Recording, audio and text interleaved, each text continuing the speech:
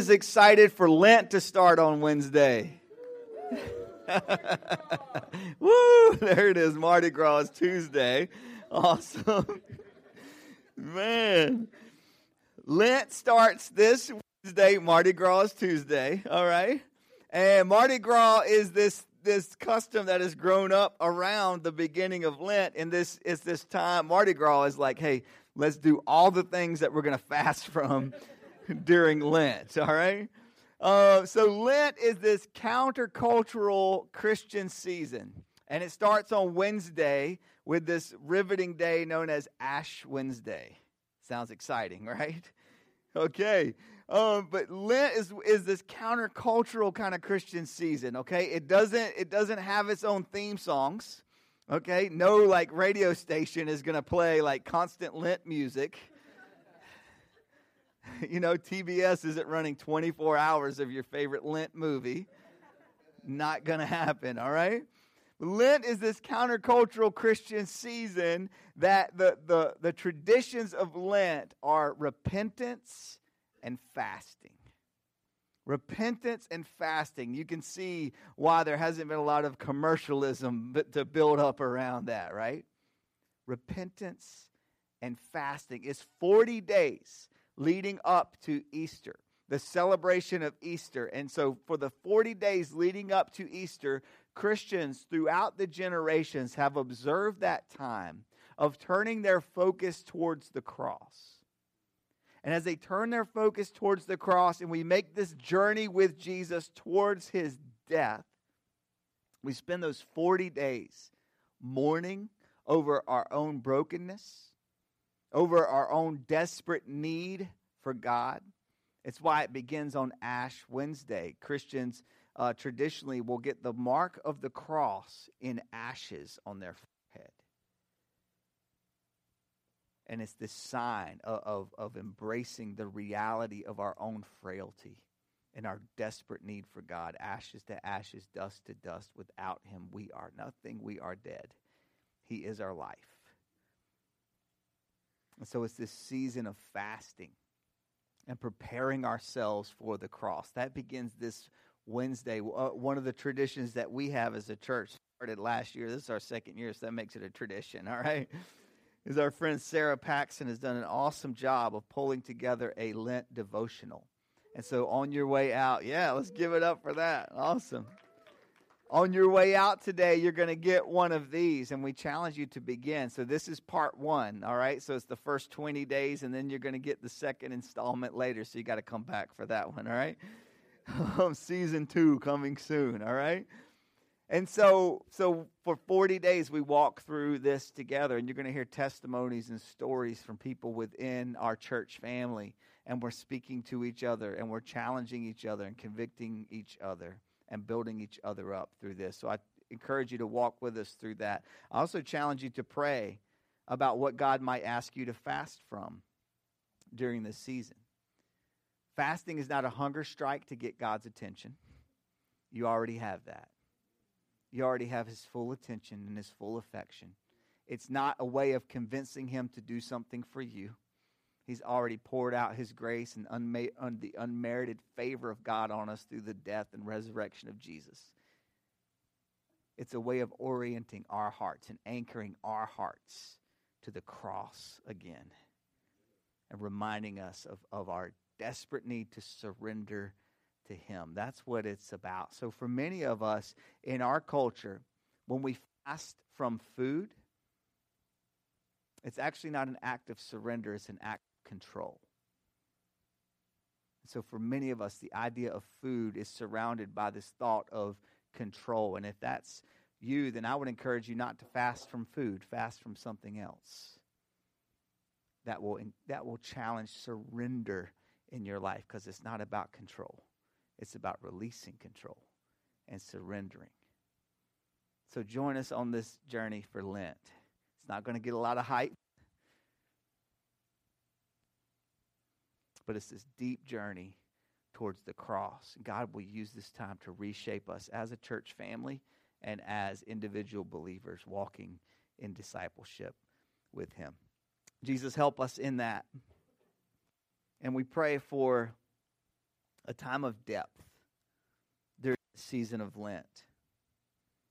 We're not asking for massive growth. We're not asking for massive inspiration. We're asking for depth, and that's something different.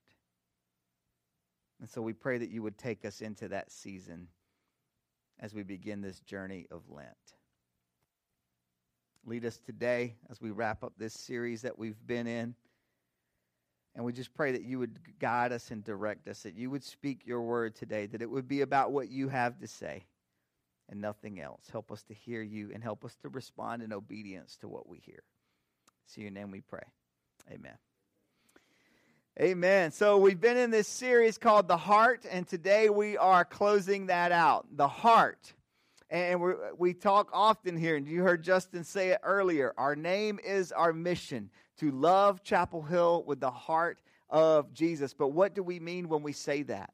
What do we mean when we say to love Chapel Hill with the heart of Jesus? So we've been exploring what the heart of Jesus looks like, what the shape of the heart of Jesus is for us, and what our marks are as a church. We've been talking about the culture of this church and the culture of the kingdom of God as we see Jesus lay that out for us and live that out for us in the Gospels. Culture is important.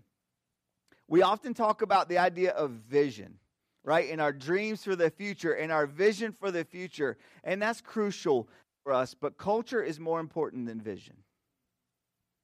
Culture is more important than vision.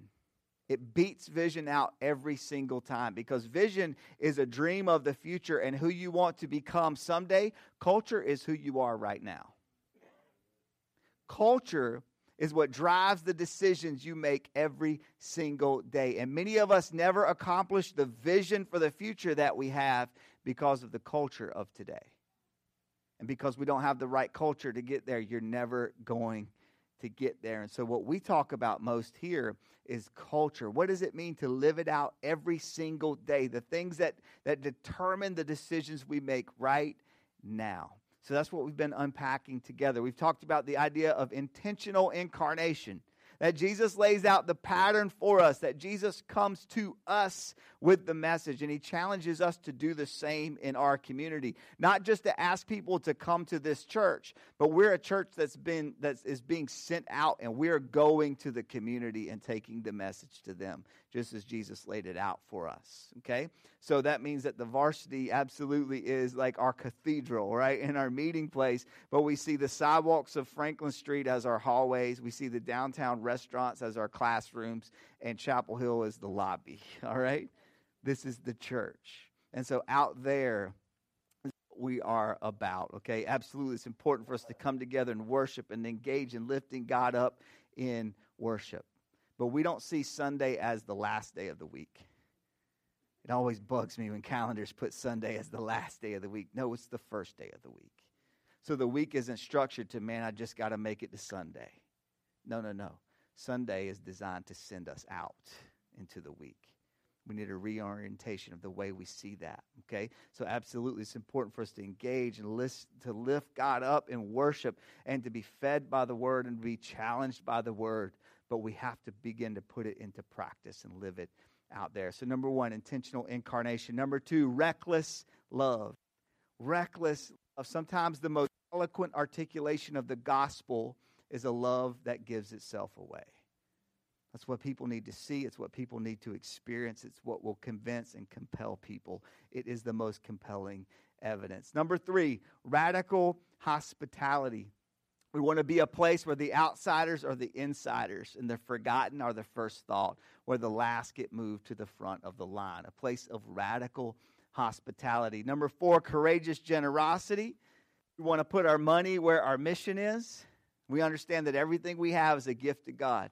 And we want to be open to give that back. Number five, optimistic grace. Optimistic grace, as we talked about last week. Jesus is the narrow gate. The gate is narrow, but the grace is deep. Jesus is the narrow road. The road is narrow, but it is long, and it stretches to the ends of the earth. And everyone can be reached by the grace of God. Everybody can be transformed by the grace of God. And once it grabs a hold of your life, it will not quit until you are fully transformed from the inside out. That's what we believe about the grace of Jesus. And now today we're wrapping it up and closing it out with this idea of missional discipleship. Missional discipleship. Now we need to define that term, okay? Because missional is a weird word, and if you try to type it, it'll tell you that you spelled it wrong, okay? Missional is a weird word, but here's what we mean by that term, okay? It simply means this. It means that the organizing principle of this church is the mission of God. That instead of being a church that is focused inward, we want to be a church that is focused outward. And that's what we see lived out in the life of Jesus. That's simply what it means, that our impulse and the driving force is the mission of God. We are compelled by that. We are grabbed by that, and we want to live that out. That's what we mean. So today we're looking at Matthew chapter 9, verses 35 through 39, and we get a glimpse of what this looks like to live out missional discipleship. Here it goes, okay? Starting with verse 35. Jesus went through all the towns and villages, teaching in their synagogues, preaching the good news of the kingdom, and healing every disease and sickness. When he saw the crowds, he had compassion on them, because they were harassed and helpless like sheep without a shepherd. This is the heart of the good shepherd, seeing these people, and he sees them as sheep without a shepherd. He wants them to know that he is their good shepherd. Then he said to his disciples, "The harvest is plentiful, but the workers are few. Ask the Lord of the harvest, therefore, to send out workers into his harvest field." Let's take this verse by verse here. We start there with verse 35, and we catch a glimpse of what it means to be a disciple of Jesus. We get a vision of Jesus-style discipleship, okay? Jesus is leading his disciples through the villages, through the towns. They're interacting with people. They're proclaiming the message of the kingdom, that the kingdom of God is here. And people are being healed. People are being touched. And so Jesus is taking the message out into the community, and his disciples are going with him. So many times when we talk about discipleship in the church, we boil it down to information. And we make it more about just getting more knowledge. Okay, it's important for us to grow in our knowledge and our understanding of Scripture. But at some point, we've got to do something with what we're learning. And this is what we see Jesus doing. He's taking his disciples out into the community. Right now, I think we are drowning in knowledge. We have so much access to knowledge, right? All of our favorite teachers, we can listen to everything they've ever said on a podcast. I do this too. I'm guilty of it too, right? We have all of our favorite authors at our fingertips. We have all the way back to the church fathers and things that they were writing that we can access right here with our phones, like it's in our pockets. The full collection of Christian knowledge throughout history in our pockets. But what are we doing with it? What are we doing with it? We are drowning in knowledge, but there is a drought of obedience. We have to respond with obedience to what Jesus is teaching us. And so I love what we get here. So 35, chapter 9, verse 35 sums up like the chapters 8 and 9. Okay? And so if you look at what happens in chapters 8 and 9, you get it boiled down right there in verse 35. It's kind of a summary of what has come before. Now look before that. We've got chapters 5 through 7 of Matthew are the Sermon on the Mount that we talked about last week. And so, yes, we've got this moment where the disciples gather around Jesus and he's teaching them and they're listening to what he has to say. But then chapters 8 and 9, he's saying, now come with me and let's put this into practice. Come, follow me. That is the call of discipleship. It's not just knowledge, it's also obedience. And you cannot separate the two. You cannot separate the two. And so he takes all the things that he's been teaching them and he says, now come follow me and let's put them into practice. We see that all throughout the Gospels. So throughout the Gospels, we hear Jesus tell his disciples to care for the poor, but then he shows them what that looks like when he pauses and makes eye contact with the people who are overlooked constantly, and he shows them this is what it looks like to care for the poor. We hear him say, feed the hungry. But then the disciples get to be there when Jesus multiplies the bread and the fish, and they're the ones who are passing it out. And they get to engage with that, and they see it up close, what it actually looks like. And we hear Jesus say, love your neighbor, and they get to see Jesus love in real time, in real life. They see it play out right in front of their eyes. We hear Jesus say, have faith. And then Peter responds when Jesus says, now get out of the boat and walk on the water to me. Put it into practice. Knowledge and obedience, they cannot be separated. And we see this laid out right here in verse 35. This is Jesus-style discipleship. It's not only a classroom. As we say often here, Jesus moves us beyond the lecture and into the lab to experiment with the things that we are learning. And that's what discipleship looks like. Discipleship is following Jesus. It's obedience. Yes, it's knowledge, but it's also obedience, and they have to be connected together or we don't have the full picture. So he exposes them in verse 35. It tells us that he has exposed them to the mission field, right? He's taking them through the villages and the towns. They're interacting with real people, and they're watching it play out. So he exposes them to the mission field. And then the next thing he does is he gives them a burden for the mission field. He gives them a burden for the mission field. He shows them what it looks like to have compassion. That he looks at the crowds of the people and he has compassion. He's moved. In the original Greek language here, the sense that we get, it says it's located like in the bowels. What Jesus is feeling here. It's a guttural response.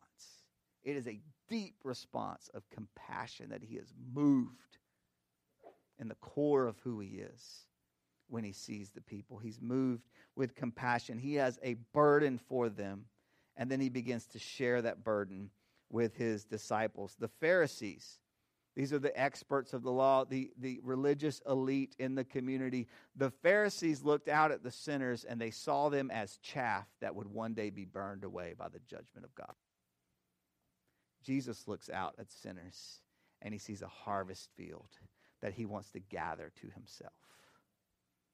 Let us be like Jesus and be friends of sinners. Let our hearts break for sinners because we remember what it was like to be there.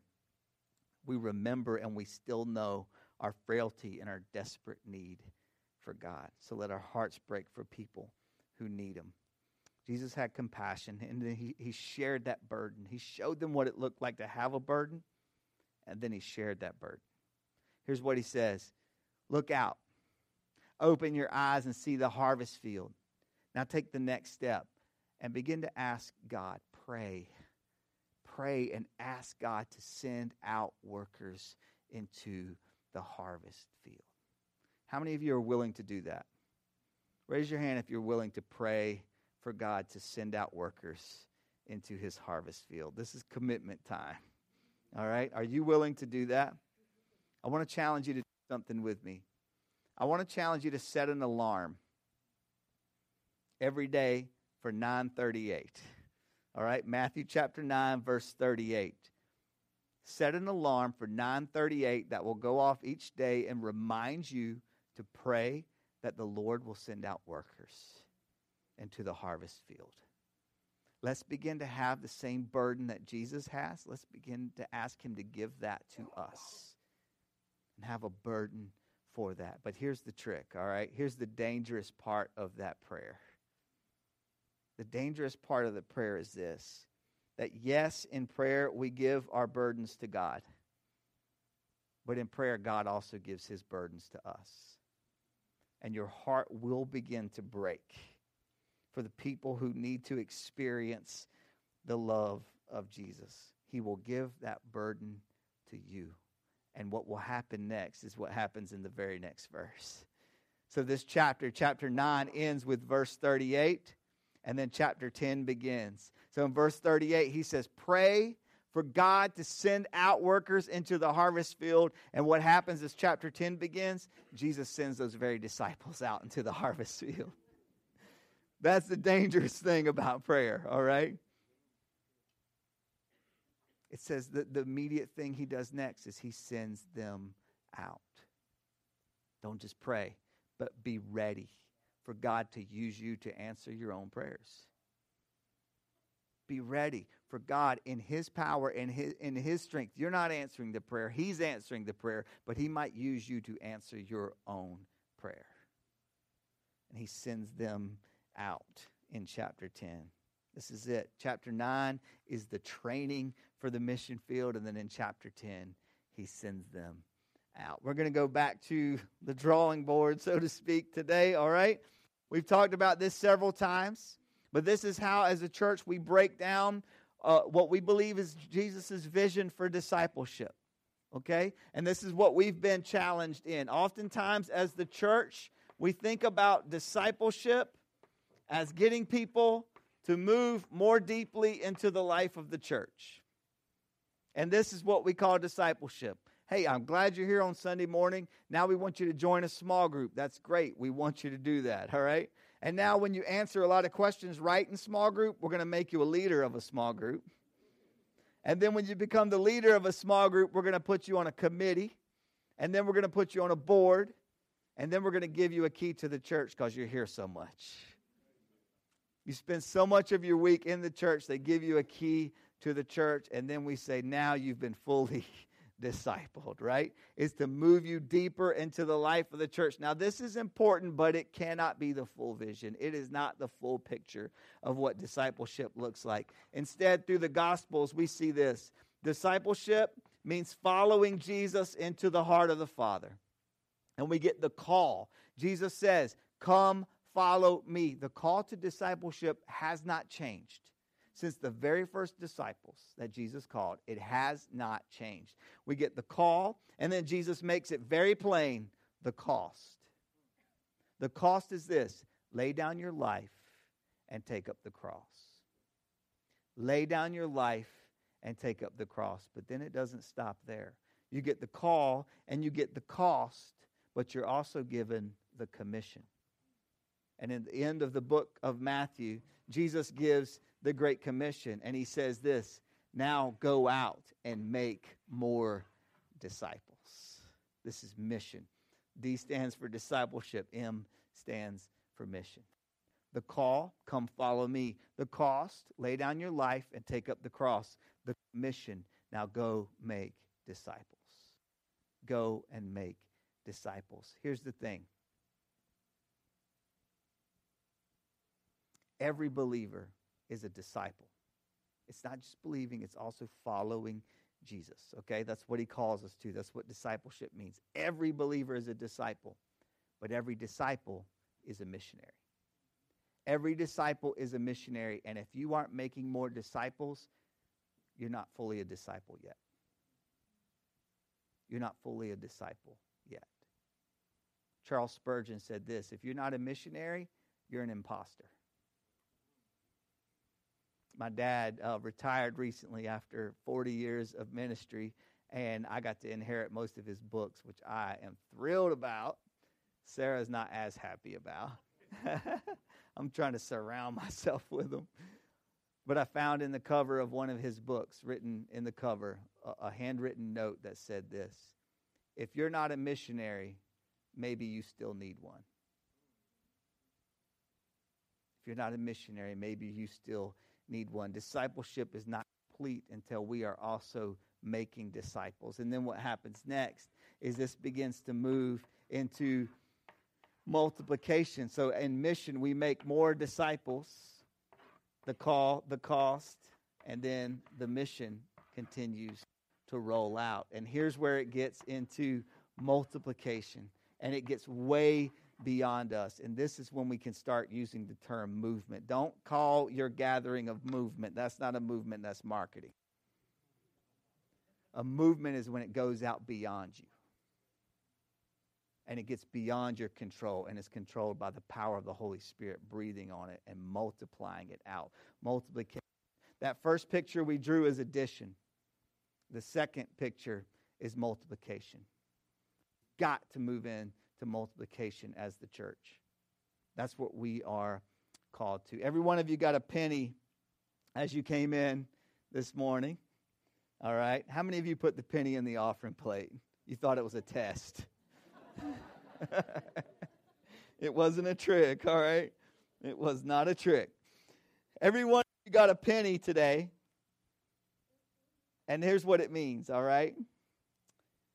Say today you go down the street to Sutton's and you ask them for a job. And they don't actually look into any of your references, so then they hire you, okay? And so they begin to talk to you about the payment plan, all right? And you're like, okay, here's where it gets good, okay? And you get ready to propose, hey, I'll just get paid in hot dogs, all right?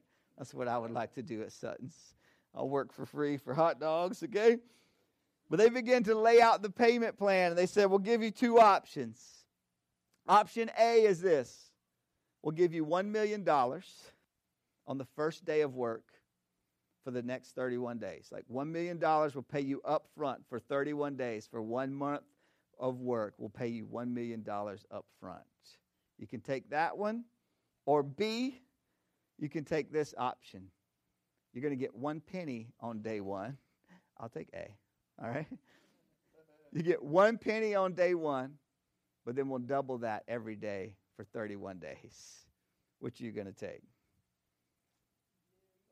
$1 million. All right. Number 2. Do it. Yes. Let Rush be your financial advisor. All right. In option B, here's what happens. It doesn't seem like much. It's a penny. It's something that we overlook every single day. How many of us walk by and don't even bother to bend down and pick a penny up off the ground when we see it there? It means almost nothing, right? I've heard that it costs the U.S. government more to make a penny than a penny is worth, okay? It means almost nothing. That's what it feels like. That's what it seems like to us. But here's the deal. 1 penny a day, doubled every day for 31 days. Here's what your payment plan would look like. Oh, at the end of the first week, on day 7, you would have 64 cents. And you're really beginning to doubt your decision, okay? At the end of day 14, you're going to have $81.92. You're still feeling very like you made the wrong decision. After 3 weeks, on day 21, the number is $10,000, $485.76. Still not coming close to $1 million. But by the time you go from day 21 to day 31, the number becomes $10,737,418.24. And I'll throw my penny in there to make it a quarter, all right? Multiplication. The power of multiplication with something as simple and small as a penny. Now, when we begin to talk about the Great Commission and that Jesus says, go and to make disciples of all nations, we get overwhelmed by that. We get intimidated by that. And we think, I can't go out and change the entire world. But what if 2 people? As we talked about before with the chessboard image, right? What about 2 people? Could you do that? Could you do that? And then what if those 2 people reach 2 more? And if those reach 2 more and you begin to double it, then it becomes exponential multiplication, and it gets far beyond anything we could imagine or cook up for ourselves. We talked about the chessboard before, but I like the penny better now because it reminds me that the penny is something that I see every single day. It's also something that I overlook every single day. How many opportunities do we overlook because they don't seem like they would make a difference? In the power of multiplication, when the Holy Spirit gets a hold of it, then it becomes transformational for the culture around us. Our friend John recently just got back, as a matter of fact, from 2 weeks in Peru. He went out. He took the medical skills that he has and what he has learned, and he used that to help people who were underserved in Peru. We have our friend Tyler, who has a passion for justice for the oppressed. And so she's given a year of her life in Africa to work for International Justice Mission. We have our friend Taylor, who went to Kenya to be a teacher and then became the principal of a school for girls there in Kenya and is now back in Nairobi helping to start a brand new church in Nairobi called One Tribe Church. We have our friends Danielle and Peyton. Danielle went to New York City to study law at NYU. Peyton went there to follow her dream of being an actor. And now they're both involved in a church planted by our friends, by a partner and sister church of ours called Resurrection Life Church in New York City. We have our friends here with us today, Spencer and Jordan and John and Jesse, who are helping to plant United City Church in Greensboro. And if any of you are feeling a draw to go and to be a part of that, then we send you and commission you and celebrate that. Go and help with that. We have our friends Garrett and Shay, who lived in Indiana but felt a burden for a town called Durham, and they moved all the way here. And God is birthing something in their heart for Durham. Will you go? Do you have the courage to go? To be a disciple means to follow Jesus, but it also means to be sent out. Come follow me, he says. Take up your cross, he says, and now go and make more disciples. Will you go? Maybe for you, going actually looks more like staying. Maybe God isn't calling you to Africa. Maybe he's calling you to your neighbor. Maybe he's not calling you to go plant a church somewhere else. Maybe he's calling you to share your story with your coworker. Maybe for you, going looks more like staying. Maybe it looks like our friend David Kaler, who is a teacher in Durham, and every day he walks in his classroom and he walks around his classroom and he prays for the students that he's going to encounter that day. And he prays that he would be a clear representation of Jesus and that they would experience the healing of Jesus in their hurt. Maybe it looks like our friend Tim, who actually spent a part of his life as a missionary around the world. Now he's here, back in his hometown. But now the world has come to him. And Tim is helping refugee families who are coming here and trying to start a new life in this community. And he's helping them navigate that. Maybe for you, going looks like staying. What is the opportunity that's right in front of you? Here's what Jesus is challenging us towards very simply today. Just two things. Pray for the harvest. Set your alarm for 9:38 and pray for the harvest, but beware, he might send you to do it. And number two, you got one of these as you came in today, a Love Lab that just simply outlines for you in three very simple ways how to share your Jesus story. It's incredibly simple. It starts, number one, with live a questionable life. I love that. Live a questionable life, the kind of life that sparks questions. Number two, don't be afraid to actually answer when you get the question. Point people to Jesus, not just to your own winsome personality. Point people to Jesus. But number three, share your Jesus story. You don't have to have all of the answers. Just give them the one answer of what Jesus has done in your life. You don't have to be able to defend all of Christianity. Just talk about your personal experience with Jesus, because that is something that can't be questioned.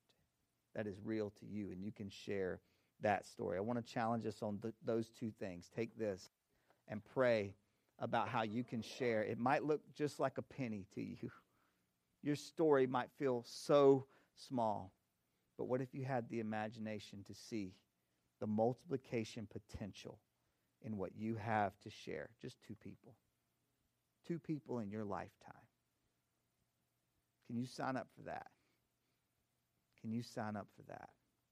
Pray for the harvest, and then be prepared to share your story. Jesus, thank you for the power of what you lay out for us, of what discipleship looks like.